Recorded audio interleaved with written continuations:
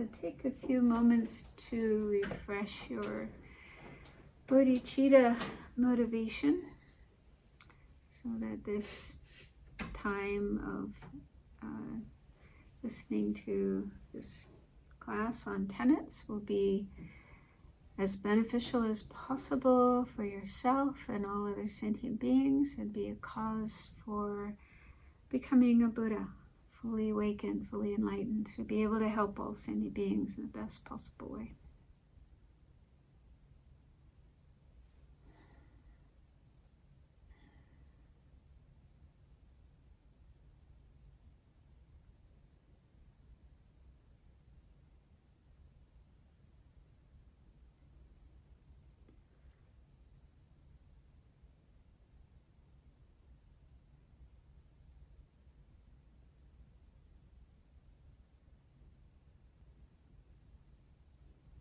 And then let's do a little bit of meditation on the absence or emptiness of a self-sufficient, substantially existent self. So this is one thing that all the Buddhist schools, all the Buddhist tenet systems agree upon, that kind of a self doesn't exist. It's something to be refuted, to be realized as empty, as non-existent. And Lama Tsongkhapa said that this is an innate conception. So all sentient beings have an innate conception grasping at this kind of a self-sufficient, substantially existent self. So even babies and animals have it. And so the terminology is a little difficult, but basically it means a kind of self that seems to be somewhere within the aggregates, as opposed to completely separate. It's not like a completely different thing to the aggregates, the body and mind. So it's somewhere within the aggregates, but still a bit separate, kind of in a superior position, a bit like an owner of the aggregates, a controller of the aggregates, a boss ruling the aggregates. And we can see examples of this when we say or think things like my body, or my face, my hand, my foot,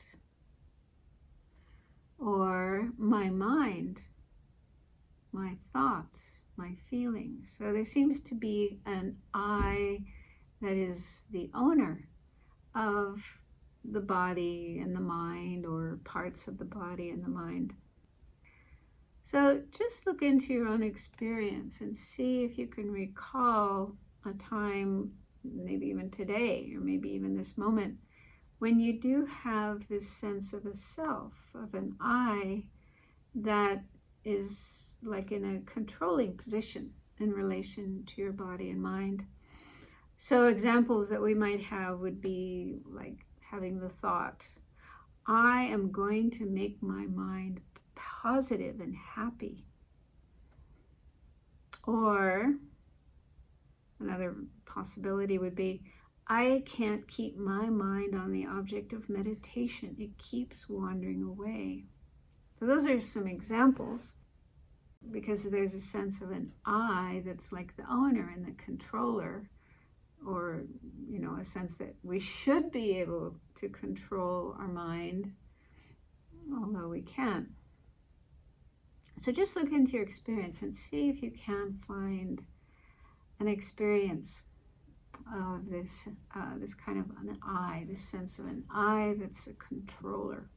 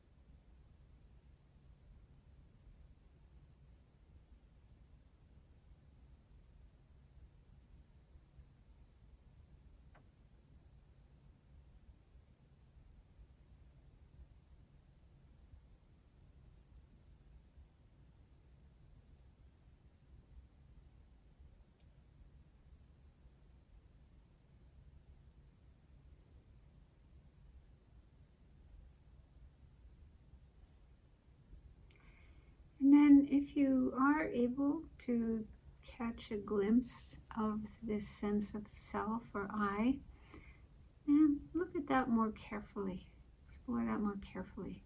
Ask yourself, what exactly is it? Is it something you can point to somewhere within your body and mind? What kind of phenomena is it?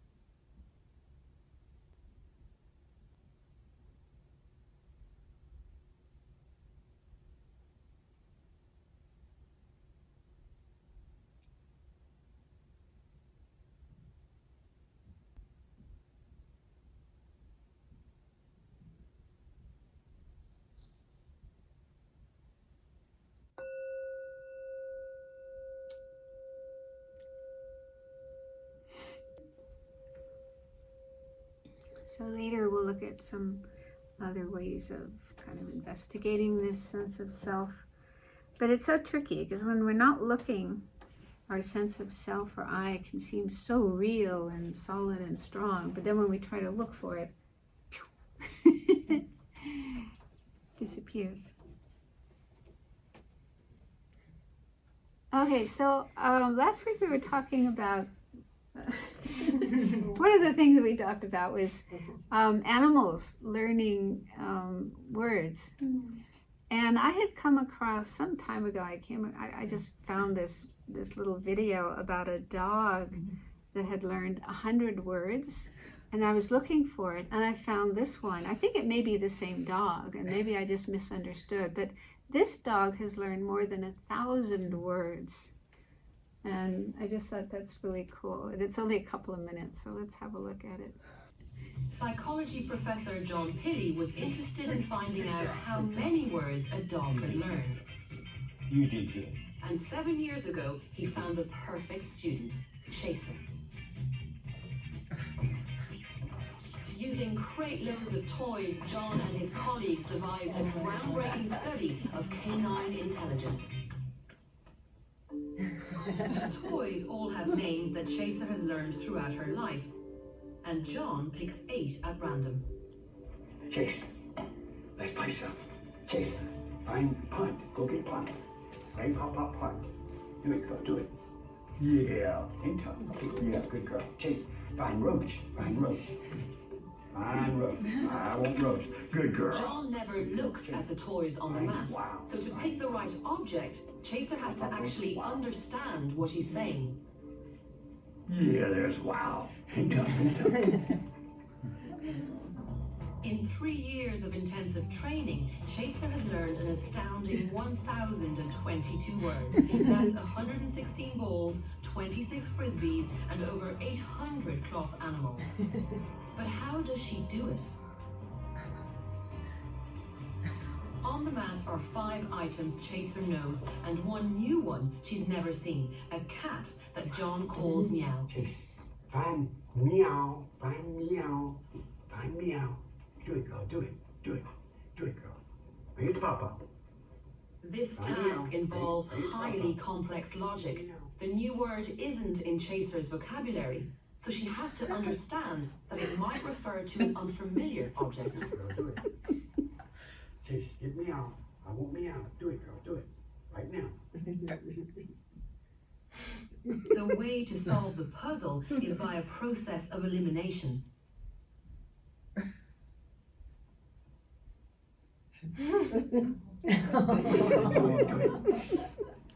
There's meow. The new toy and the sound of meow are launched in her brain. Watch meow. Catch meow. Good girl. And it just goes to show the little dog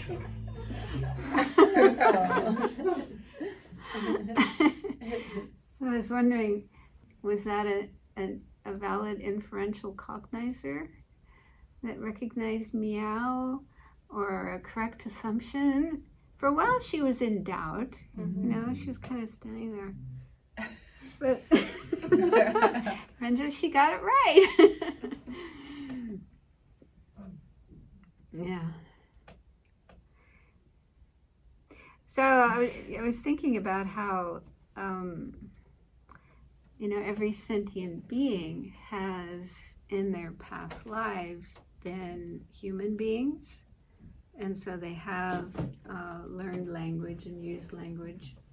And also I think other kinds of beings besides humans, probably devas use language. And maybe even hungry ghosts and hell beings, you know, because there's a story about Buddha talking to a hungry ghost mother, communicating with her. And there's stories like in that book about hell, you know, communicating with the hell beings. So, yeah, so besides human beings, there's probably other beings who also use language. And so we've all had that experience. So even the dog, like Chaser, in past lives has been a human being, and other kinds of beings that use language. So within the mind of all beings, there's memories of that, of learning language, learning words. And so then if we're in the right conditions, like this dog who has an owner that's teaching her words, and I think dogs are also intelligent compared to other animals, like maybe mosquitoes or snakes that might have a harder time learning words. So because, yeah, then in the right conditions, it would be possible to, again, learn language. And then, of course, you know, when an animal dies, if it's born in a human body, it has a human body and a human brain, and then all the conditions in the human world to be able to learn language, then those kind of imprints wake up. And so, yeah, so we all have the ability to learn language, to learn words. But then what the Chittamatra school is saying is that all, like I read that passage from Appearance and Reality from John, what's his name? Guy Newman, yeah. Saying that all beings, even animals and babies, you know, have this innate sense that objects exist by way of their own characteristics as the referent of their name. So there seems to be something in the object that, yeah, is like the basis for that name. So if we remember back to when we were toddlers and learning words, like our parents and other people would tell us, you know, this is a ball, you know, and then again and again, and we start repeating it, and then we recognize this is a ball. So we probably don't think, oh, ball is just a word, just a name that human beings give to this object, but rather it is a ball. There's ballness, like from the side of the object. Yeah? Don't you think that's how we see things? And so I think that's what the Chittamatrans are talking about. Because I was reading in Meditation on Emptiness, he has, Jeffrey has more explanation about this, and he's using the example of a pot, but I'll use computer since I got one right in front of me. And so it seems like this object is the basis of the designation computer by way of its own being and not just established by verbal convention. That's how it appears. It's not just a convention, the word computer that we give to this, but from its own being, it is a computer.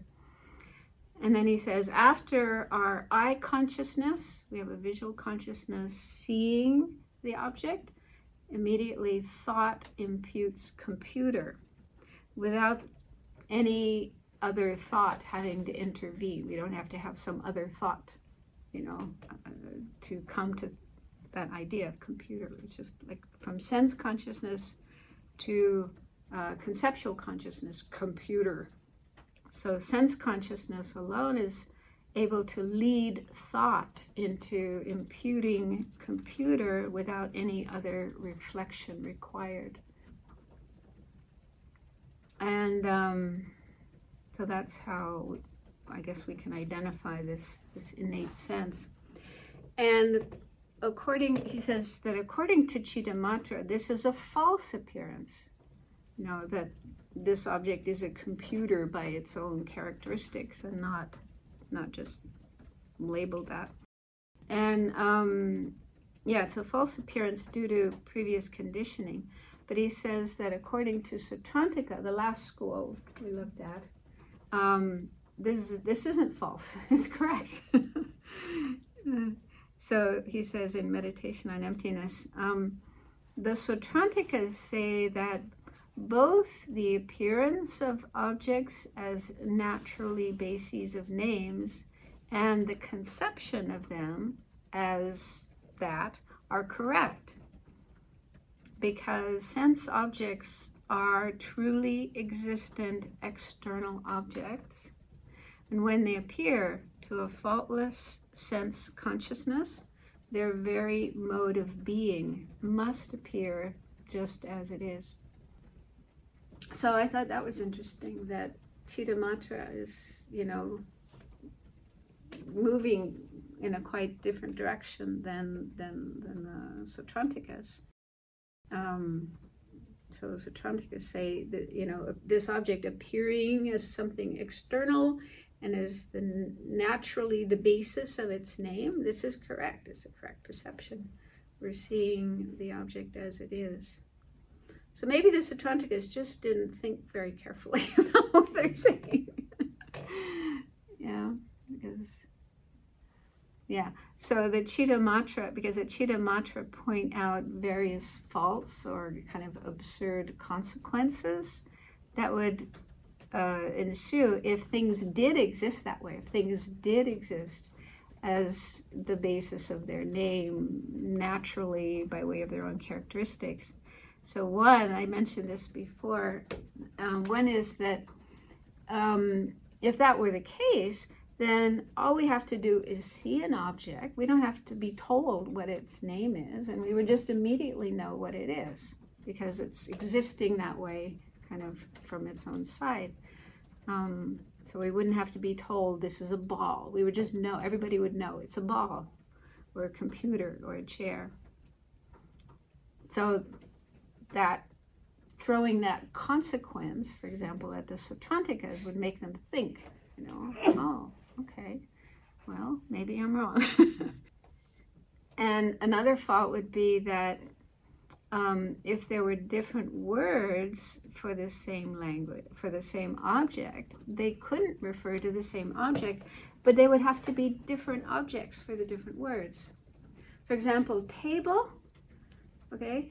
If table existed as a table by way of its own characteristics, if it was the referent of that word table, then we couldn't call it mesa, right? Mesa would have to be something else. Or what do they call it in Tibetan? Chokse? Chokse? Okay, chokse would be something else. So every language, has a different word for that object. So you'd have to have a different object for each of those different words. So that would be another, and also with people. If there was a person who had different names, like Sangye Kadro, Kathleen McDonald, they'd have to be two different people. couldn't be both Sangye Kado and Kathleen McDonald. And we all have different names. So we'd have to have a different person for every different name. Or alternatively, two people with the same name would be the same person. So there'd probably be zillions, or maybe not zillions, millions of John Smiths. Those people with the same name would have to be the same person. Okay, so John Smith, there's probably a million John Smiths in the world, so they'd all have to be one person. Everybody with the same name would have to be one person. So these are some, consequences that they throw to get people to think more carefully about this idea of things being naturally the bases of their names. Okay, so last time we were looking at different types of mind according to Chittamatra, like valid and non-valid, and then within valid there are direct perceivers as well as valid inferences. And so we got up to the point of looking at the 4 different types of direct perceivers. Does anyone remember any of those? Sense, direct perceiver. Mental. Yogic. Self-knower. We put that last because most of the Buddhist schools don't agree with that one, so we don't pay a lot of attention to that.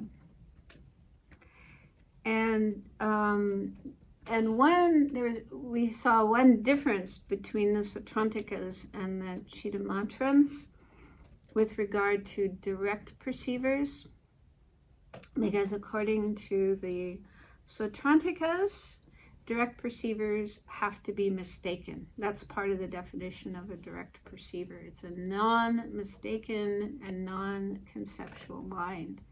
So according to Sautrantika, only non-conceptual and non-mistaken minds are direct perceivers. And so if there's any mistake, then it can't be a direct perceiver. It gets knocked out.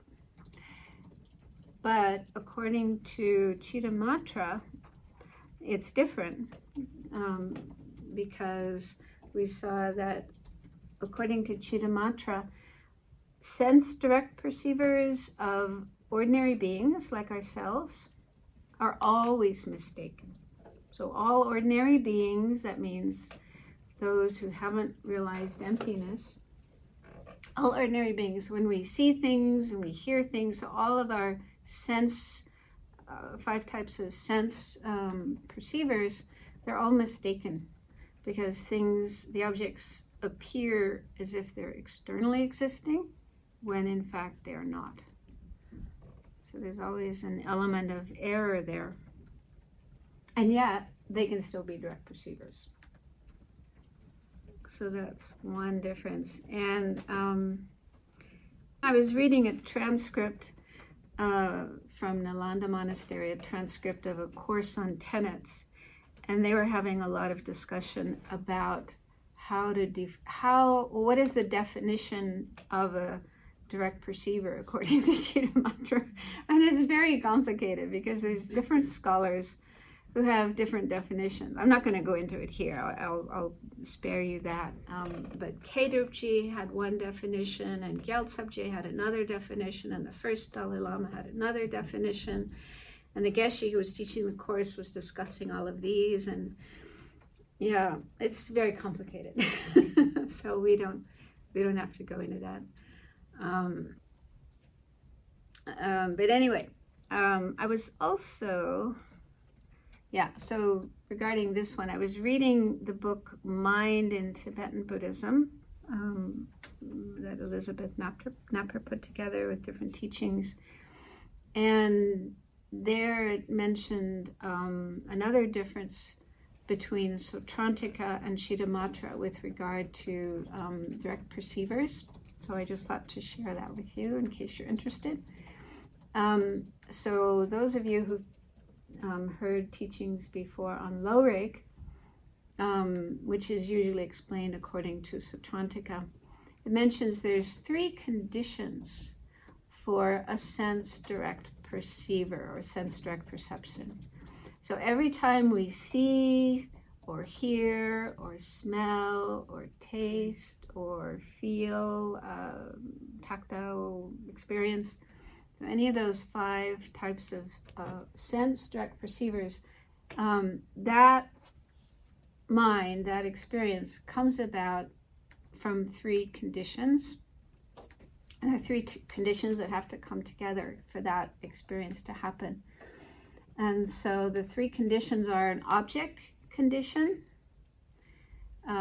which according to Satrantika refers to an external object. So I'm using here just an example of an eye consciousness seeing green. Because our eye consciousnesses, what they see are basically just shapes and colors. And then, our mind forms that into a table or a dog or whatever. But basically, we just see colors and shapes. So I'll put green. When we see green, like this tablecloth is green, or we look at green Tara, or a field of green grass. Okay, so seeing green. So according to Satrantika, the object condition is the green itself, a patch of green color, and it's externally existing. It's out there. It isn't just something coming from our mind. So that's one condition. The second condition is called the empowering condition, and that refers to the sense power. The sense power. So the sense power isn't the whole of the eye, like the whole organ, the whole ball of the eye, but it's said to be a subtle kind of matter existing within the eye. And it's something subtle, something not visible. Yeah, so having this eye sense power enables us to have the experience of seeing. If that was missing or damaged or whatever, even if there's a green patch of color out there, we wouldn't be able to experience it. We wouldn't be able to see it. So that's another essential condition. And then the third condition is called the immediately preceding condition, and that's the previous moment of mind or consciousness. And so as we know, mind is this stream of momentary experiences, each one arising and passing, and so on. And so when a moment of mind, after it arises and passes, it transforms into the next moment of mind. It becomes the next moment of mind. It doesn't just completely go out of existence altogether, but becomes the next moment of mind. So the previous moment of mind, just before we see the patch of green, transforms into that eye consciousness of seeing green. So those are the 3 conditions that have to be there with every single one of our sense experiences. There's an object, there's the sense power, and then there's the previous moment of mind that becomes the next moment of mind having that particular experience. So you probably most of you have heard that explanation before. But now Chittamatra is different.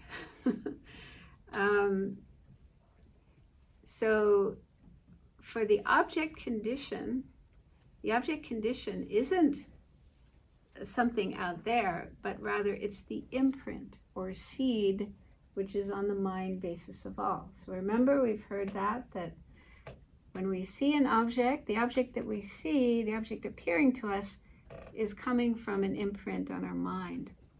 So it's that imprint on the mind that is said to be the object condition for, yeah, I know. It's weird, but this is what they say, and they have their reasons for it. Yeah. So that's the object condition. Then the next the empowering condition, they say that, I don't fully understand this, but this is what it says in the book. It's a potency or power, nupa is the Tibetan term, that is existing with the previous moment of mind. And it's not matter. Okay, so it's different. Like, you know, the Sautranticas say there's this kind of subtle matter, subtle form within the I that is the empowering condition. That the Chittamatras say, no, it's this potency in the mind, previous moment of mind, which is not physical matter. There wasn't more explanation of it than that. But anyway, just to show there is a difference between what Sautranticas say and Chittamatras say.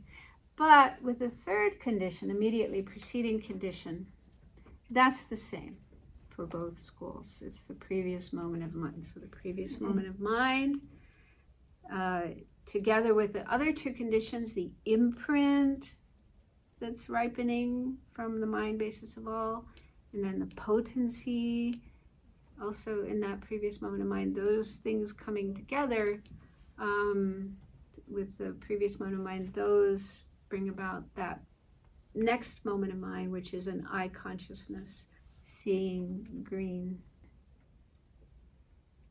So this explanation of Chittamatra is because, you know, they don't accept that there are external objects. There isn't an external patch of green out there just waiting for us to come along and see it. Instead, the patch of green that we see arises at the same moment that we see it. And both that patch of green and our eye consciousness perceiving it arise from the same cause, which is this imprint, the seed in the mind.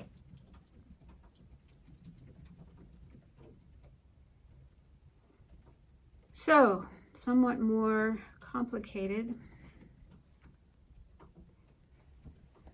So they say there is a patch of green. It's not just a consciousness thinking that there's a patch of green. Well, this is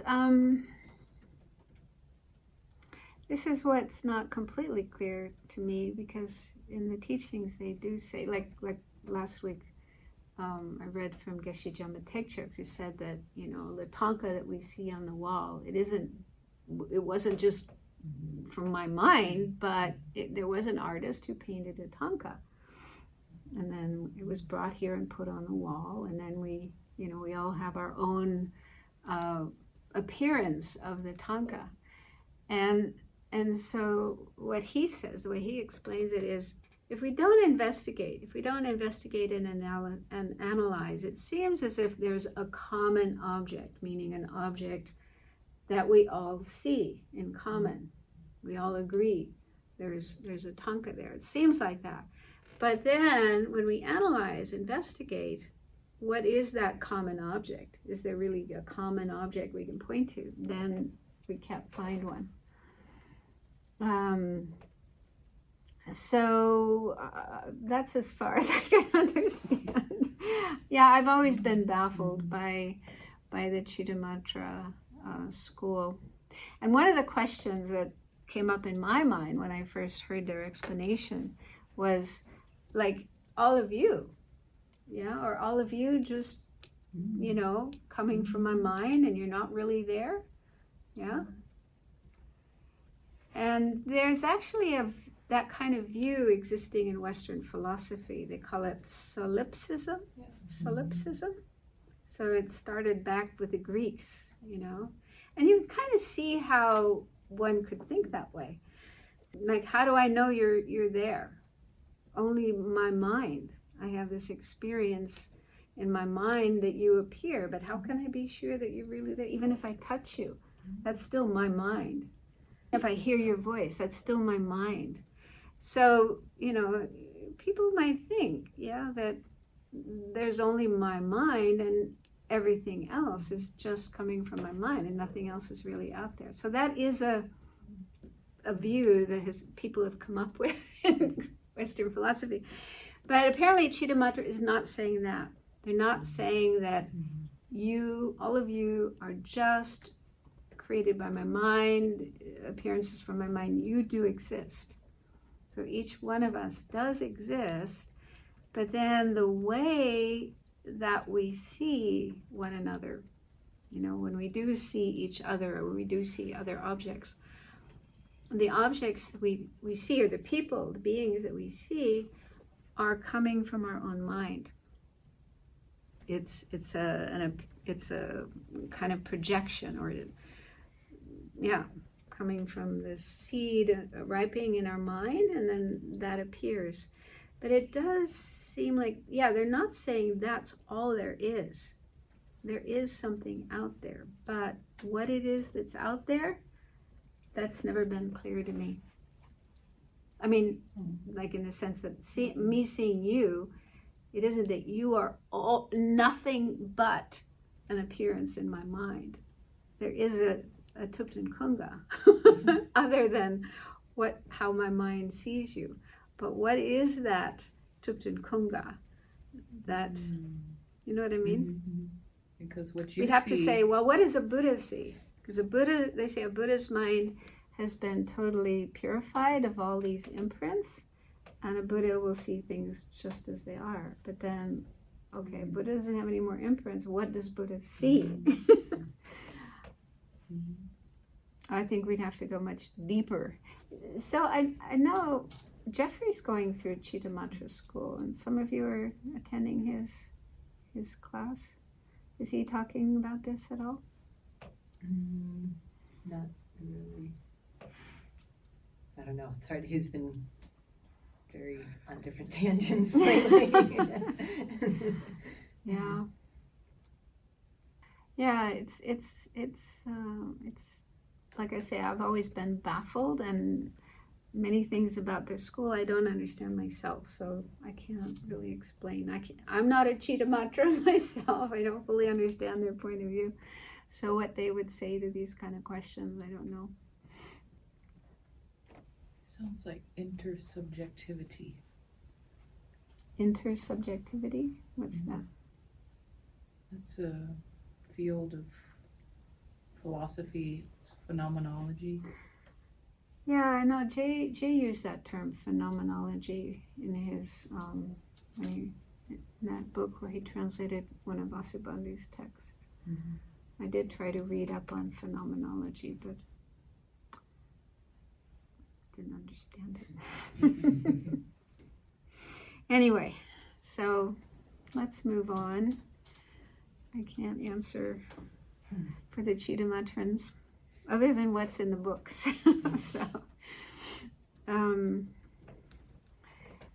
Okay, so then there were the 4 types of direct perceivers. Some are mistaken, some are not mistaken. And then in the text it also says that direct perceivers can be valid or non-valid. And the text that I'm using from Jetsun Choki Gelsen doesn't give a definition for valid cognizer, but I think it's probably the same. My guess is, my inference is that it's the same as before, which is new and incontrovertible. What else? That's it. New and incontrovertible mind. So I think the definition for valid mind would be the same as for Sautrantika, because the text gives some examples of non-valid minds. So these are some examples. First bullet point is, ordinary beings' mental direct perceivers that apprehend form are always non-valid. So we're ordinary beings, and mental direct perceivers that apprehend form. Those are those really brief, just like a flash of a mental direct perception that happens after we have a sense direct perception, like seeing a patch of green, then after that, we have this very short moment of a mental direct perception that's also perceiving green. And then right after that is conception, thinking about, oh, what a beautiful green field, or what a beautiful green cloth, or whatever thought, conceptual thought, thinking about it. So these mental direct perceivers that we have that apprehend form are said to be inattentive perceptions because they're too brief for us to notice them. So they're that type of, if you remember the 7 types of awareness, one of which is called inattentive perception, or minds to which the object appears but is not ascertained. That's the more technical term. And those are non-valid minds. That's one of the non-valid minds. So it's a direct perceiver, but it's not valid because it's not long enough for us to be able to notice the object and have a full awareness of it, and so on. And then the second example is the second moment of an ordinary being's sense direct perceiver apprehending form. This is also non-valid. And the parentheses are added by me. It's not in the text, but I think it was Geshe Jama Tekshop's commentary as well, because it's not new. Okay, so the second moment of like the eye consciousness seeing green, the second moment is not valid because it's not new. So only the first moment of seeing that object or hearing that sound or whatever is a valid one, because that's, for most schools, they say that a valid cognition has to be new, has to be the first initial experience of an object in a completely infallible way, in a completely incontrovertible way. And so my inference here is that the first moment of this ordinary being sense direct perceiver, like seeing a patch of green, this would be a valid mind, even though it's mistaken. Okay, it's mistaken because the object appears externally existing and the eye consciousness can't tell it's not externally existing. So there's a mistake there, and yet it's still valid. Does that make sense? Because saying mistaken, usually mistaken, that term has to do with the appearing object, how the object appears. What is it that appears to the mind? So if the mind is mistaken to that, then it's mistaken. But even though, and Sautrantika agree with this as well, a mind can be mistaken but still valid. Do you remember example of that? According to Sautrantika, conceptions. All conceptual minds, all thoughts are mistaken because the appearing object is just a mental image. When we think about mother, then a mental image of mother appears to our mind, and it seems like the real object, our mother, but it's not. It's just an image, and the conceptual mind is not able to distinguish that image from the real object. So conceptual minds are always mistaken, even according to Sautrantika, and yet they can still be valid. They can still be valid minds. So I was kind of wondering with Chitta Mantra, they say that our sense direct perceivers are all mistaken, but can they still be valid? And it seems that they can be because of this example that they give. And I checked with Geshe-la just to be sure. I asked Geshe Tato, and he said yes. He looked at the text and he agreed with my understanding of it. So when it says, like the second bullet point, the second moment of an ordinary being sense direct perceiver apprehending form is not valid, that's implying the first moment is valid. And so if the first moment is valid, then that means it's a mistaken mind because the object appears externally existing, but it's still valid. Because as long as, to be valid, the mind has to understand the object and be able to lead to a certainty about it. Like if we see a patch of green and we see it as green and not red, and we see it as a field and not a buffalo or something, so we're seeing it correctly, and afterwards we're sure of what we saw, then even if there's this mistaken element, oh, it appeared externally existing even though it's not, that doesn't cancel out being a valid mind. It can still be a valid mind. Does that make sense? Yeah. Okay, so some direct perceivers then are valid. For example, the first moment of seeing green correctly, but other direct perceivers are not valid, like the second moment and the third moment and so on, because they're no longer new. Or if we see green as red, it's actually green, but we see it as red, which apparently does happen to people who are colorblind. They can't, somebody told me, they can't distinguish green and red. So the object is green, but a person thinks it's red, then that would be a wrong perception. So it would be a perception, but not a valid one. It would be a wrong perception. Does that make sense? Yeah, all these different types of minds and different variations between one school and another. So complicated. It takes years to figure them out. And then the last point is there are 4 types of yogic direct perceivers. That's not so different than what we learned before. So there's a yogic direct perceiver that directly realizes subtle impermanence, one that directly realizes coarse selflessness of persons. What's coarse selflessness of persons? Does anyone remember?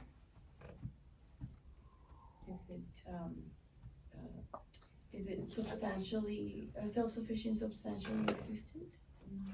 No, according to Prasangika, yeah, that's the coarse. Okay. All right. That's coarse, but according to the other schools, coarse selflessness of persons is the absence of a permanent, unitary. That's the really coarse one. Permanent, unitary, and independent self. That's the one that the non-Buddhists believe in, but all the Buddhists reject.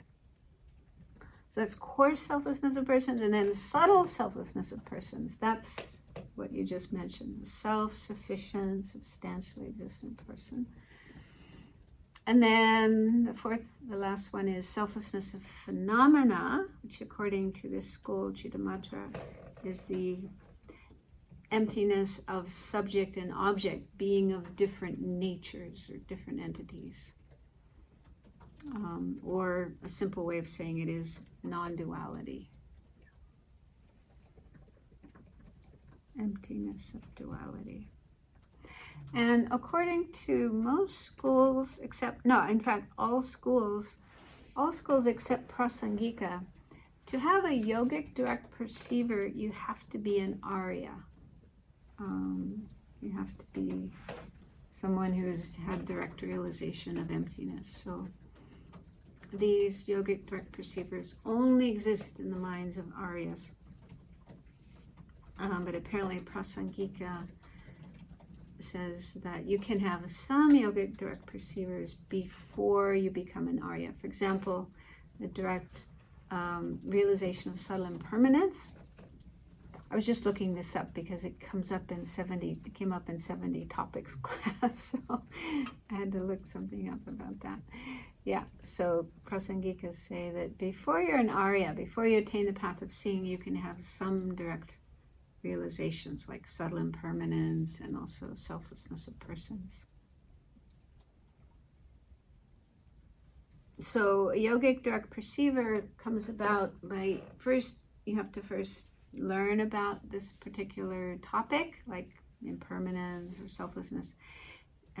Study, think about it, meditate on it, and get a conceptual understanding of it. And then using reasoning, you get a valid inferential realization of it. But that's still conceptual. And then you keep meditating. You also have to develop calm abiding, because a yogic direct perceiver comes about as a result of the union of calm abiding and special insight. And so you have to have calm abiding, very, very strong concentration, and then do analytical meditation on this topic, impermanence or selflessness. And eventually you get this union of calm abiding and special insight. But union of calm abiding and special insight can still be conceptual. Like when you, path of preparation, when you attain the path of preparation, you have a union of calm abiding and special insight into emptiness, but it's still conceptual. It's not yet direct. But you continue meditating, and eventually this mental image, conceptual image, disappears. It's said to get thinner and thinner, and then it finally disappears, and then your mind has a direct perception of the object, like emptiness. So that's the meaning of a yogic direct perceiver. So it's quite a high achievement, high level of realization. But something we'll have to get one of these days. Okay, then next, I'm going to see if we can finish Chitta today. Selflessness. So this is the sixth point in the outline. What does Chitta say about selflessness?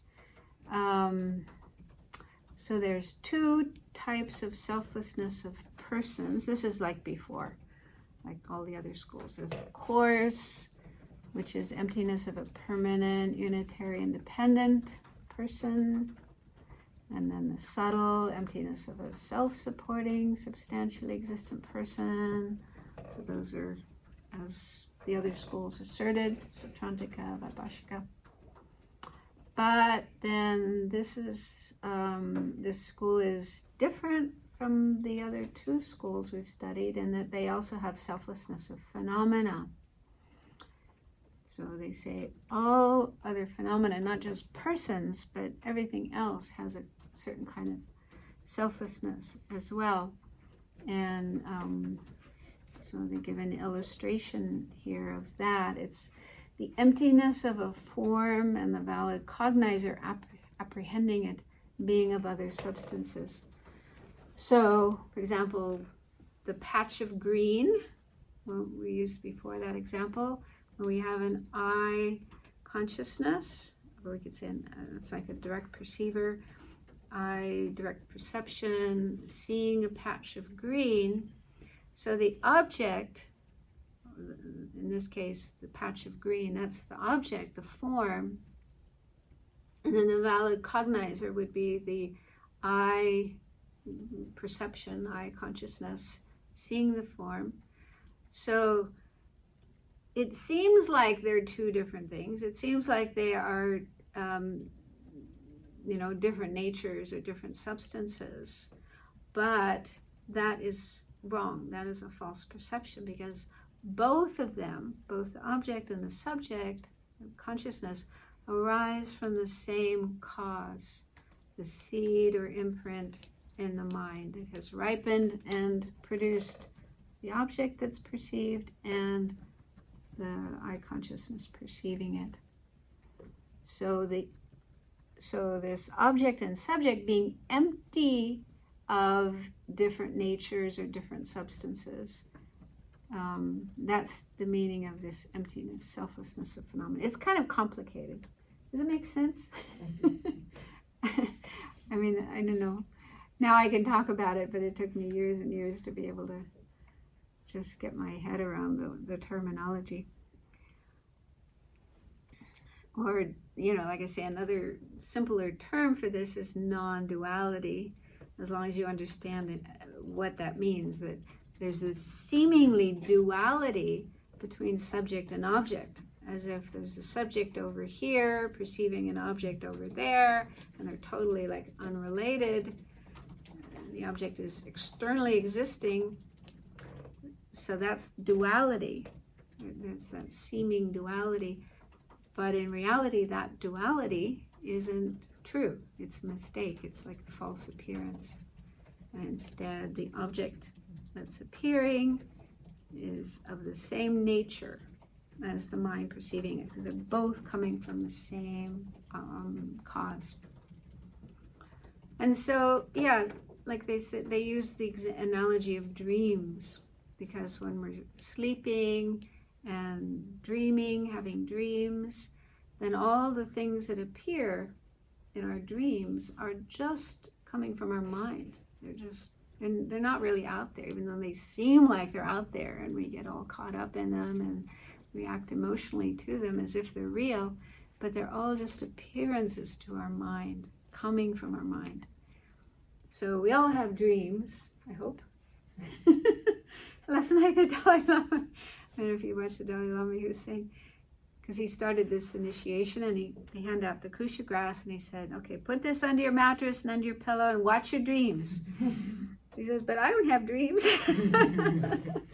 He has such sound sleep, he doesn't dream. I don't know if that's true or not. But anyway, yeah, I guess there are some people who don't have dreams, but most of us do have dreams, and so we have that experience of dreaming. And so if we kind of think of our experience of dreaming, then that's a helpful way of understanding what the Chittamatrans are saying.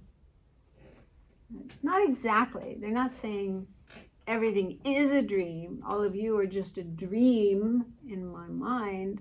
Not quite like that, but like a dream, similar to a dream, in that, all the things we perceive are coming from imprints in our mind, seeds in our mind. So yeah, it's said to be a very helpful way to reduce afflictive emotions. If we meditate on this, that things are not so real as they appear to be, then it doesn't make sense to get so attached to things that appear pleasant, or so angry and upset, things that appear unpleasant. So it said that's why the Buddha taught this view, is to help people with strong afflictions to reduce them, to pacify them. Okay, then. Next one is presentation of grounds and paths. So here are some differences to what we've learned before. So it starts with objects of abandonment. These are the things that one has to overcome or eliminate to attain goals of either liberation or Buddhahood, enlightenment. So afflictive obscurations, those are the ones that prevent us from getting out of samsara and attaining nirvana. So those, according to this school, they are the conception grasping as self of persons. It probably means the subtle one, not just the gross one, but it's probably the subtle grasping of the self-sufficient, substantially existent person. So grasping at that, plus the seeds. There are seeds in our mind to have that kind of conception coming up again and again and again, life after life after life. Plus 3 poisons. Those are greed, hatred, and ignorance. And I think all the other afflictions as well, jealousy and pride and so on. So all the different afflictive emotions that arise due to that kind of conception, due to grasping at a self-sufficient, substantially existent person, and the seeds of those. So there's also seeds to have those afflictions come up, seeds of anger, seeds of attachment, seeds of jealousy, and so on. So all of those things in the mind are the things that keep us in samsara. and stop us from getting out of samsara. So those are the things we have to overcome. We have to eliminate in order to attain nirvana. And how do we do that? How do we eliminate all those? Realize emptiness. Huh? Realize emptiness. Not necessarily. Yeah, to get rid of that, I mean, the conception grasping a self of persons. How do we get rid of that? Realize selflessness of persons. Meditate on selflessness of persons, right? So, so it's meditation on the selflessness of persons, the absence of a self-sufficient, substantially existent person. That is the way to overcome that conception and all those other things that come from it. So that's why, according to this school, in order to get out of samsara, you don't have to realize emptiness. You don't have to meditate on emptiness, their version of emptiness.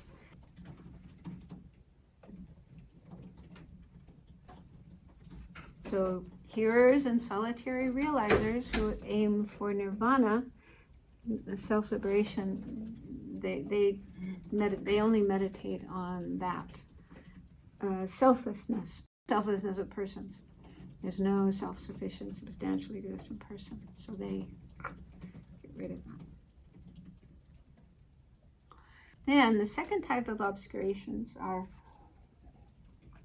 obscurations to omniscience. These are the ones that prevent Buddhahood, becoming a Buddha, fully enlightened. So this is what the bodhisattvas need to get rid of. So now the text was kind of strange. The term used here was denzin, Tibetan term, which is usually translated as grasping at true existence. But that doesn't make sense, because according to this school, they assert true existence. At least some things. Do you remember what things are truly existing according to this school? Mind. Yeah, mind is truly existing. Other powered natures All and their emptiness. thoroughly established. Yeah, so if you remember the three natures, one is called other powered natures, all impermanent phenomena. Those are truly existing. And the second nature is thoroughly established nature, which refers to emptiness and selflessness. Those are like ultimate truths. Those are also truly existing. So it's only the third nature, imputational natures, that are not truly existing. Those aren't truly existing, but the other two are. So it wouldn't make sense to say that the conception grasping at true existence is an obscuration to omniscience. And so a way around it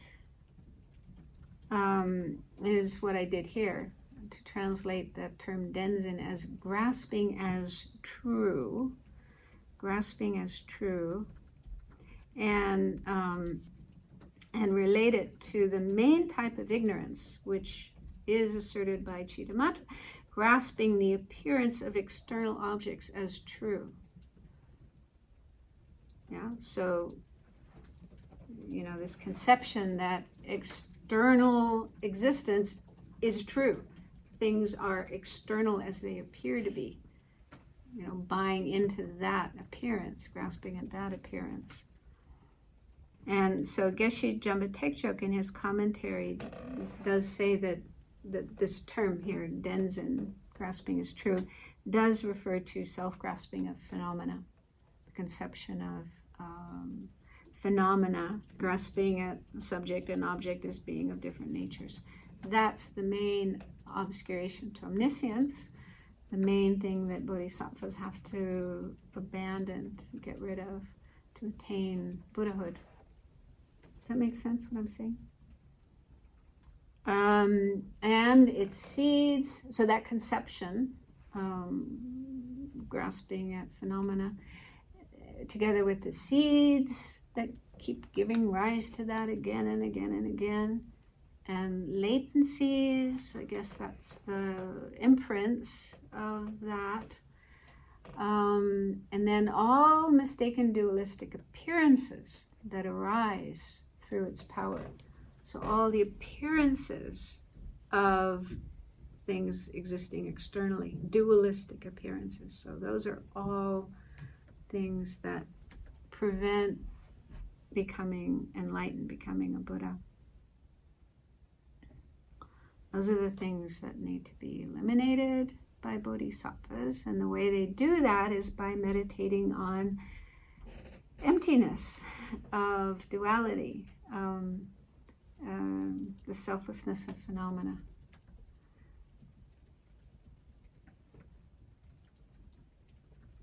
Okay, so there's just two more slides. Next. Oh yeah, so the actual presentation of grounds and paths. So this is pretty much what we learned before. It's just going through the three vehicles. Hearers, they attain their enlightenment by meditating on selflessness of persons, collecting a relatively small amount of merit over 3 lives, and they practice for their own purpose. Their goal is achieving self-liberation, liberating themselves from samsara. And then solitary realizers attain their enlightenment by meditating on selflessness of persons, and they collect a middling amount of merit for 100 eons or more. I think that's a minimum. And again, for their own purpose. And then bodhisattvas attain their enlightenment by meditating on the emptiness of subjects and objects being of different substances, or we could say emptiness of duality. And they collect a great amount of merit for 3 countless eons or more, and it's for the purpose of others. So the first two, the hearers and solitary realizers, just meditate on selflessness of persons, absence of self-sufficient, substantially existent persons. So that's how they get rid of their obscurations and attain their enlightenment. But bodhisattvas need to meditate on selflessness of phenomena, how all phenomena are empty of duality. They also meditate, I'm sure they also meditate on selflessness of persons, but this is their main meditation object, to overcome the obscurations to omniscience. Okay, there's one more slide. Again, I think some of the ideas are not new. But it's going back to these true aspectarians and false aspectarians, and they have different views about what happens to hearer and solitary realizer arhats. Okay, so in arhats, so the true aspectarians, they say that arhats, they attain nirvana, and then they're still in their bodies for a while, and then they attain what's called nirvana without remainder. And when they do that, in other words, they die, their mental continuums cease. So that's like the Satrantikas and the Vaibhashikas. They just go out of existence. But that doesn't happen with Buddhas. That's an exception. So they say that it doesn't happen with Buddhas because a bodhisattva, when a bodhisattva becomes fully enlightened, they are in akanishta, pure land, and they are in the aspect of a complete enjoyment body, a sambhogakaya. And so the sambhogakaya remains until samsara ends, because a bodhisattva makes this promise or resolution. They say, I will continue helping sentient beings until there's no more sentient beings, until samsara ends.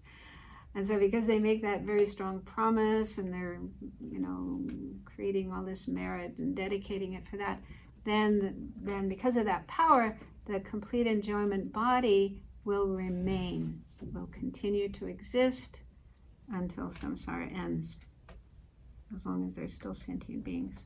So Buddha's mind doesn't go out of existence, it remains.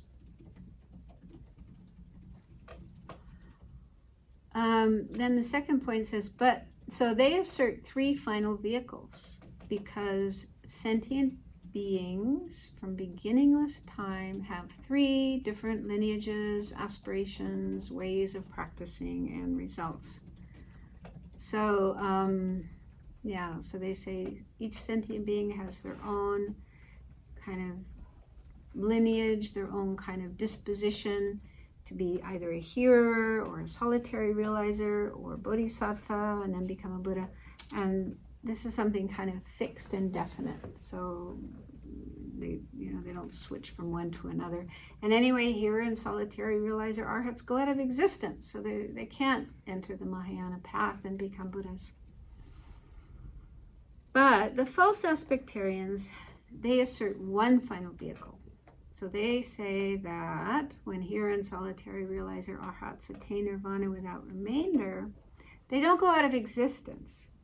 Just the continuum of awareness, it says mere awareness included in true sufferings and true origins, that ceases. So whatever aspects of their mind are included in the first 2 truths, sufferings and origins of suffering, that ceases. But there is this mere awareness that continues, and they will all eventually attain enlightenment. Yeah, so Geshe Jama Teksho says, the arhats will be awakened by the Buddhas and told that they have more work to do, and so then they will enter the Mahayana path and follow the Bodhisattva path and eventually become Buddhas. Yeah. So within Chittamatra then there are different views about whether there's 3 final vehicles or 1 final vehicle, what happens to arhats, what happens to Buddhas, and so on and so forth. So we've gone a little bit over time. Any questions? How can we know which is correct? which what of these views? It was in the 70 topics class that I gave a presentation about the 3 final vehicles or 1 final. It wasn't in this class, right? No, it was in topics. Yeah, so in the class I'm doing on Wednesday, I did give a presentation about these 2 different points of view. And yeah, so some Buddhist schools say there's 3 final vehicles, other Buddhist schools say there's 1 final vehicle, and each of these schools has scriptures that they point to, sutras that they point to, where the Buddha did say this. And they also have reasons. There's reasoning that they use. I mean, I can send you, I guess I could send you the information about that. We don't have time to go through it all again now, but yeah, it's quite interesting. They don't just say, oh, because I like it, I like this idea, or I think it's right. But they do have, scriptures and reasons to back up what they believe.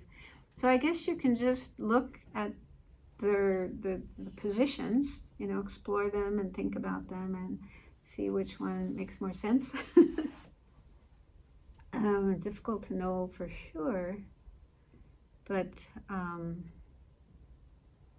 yeah, I mean, one of the points made by the ones who assert 1 final vehicle, and actually I think it comes in one of the sutras, that if there wasn't 1 final vehicle, if there were only 3 final vehicles, and certain people just end up as arhats and never go to Buddhahood, then there would be faults to that, in the sense of, well, that means that the Buddha is miserly.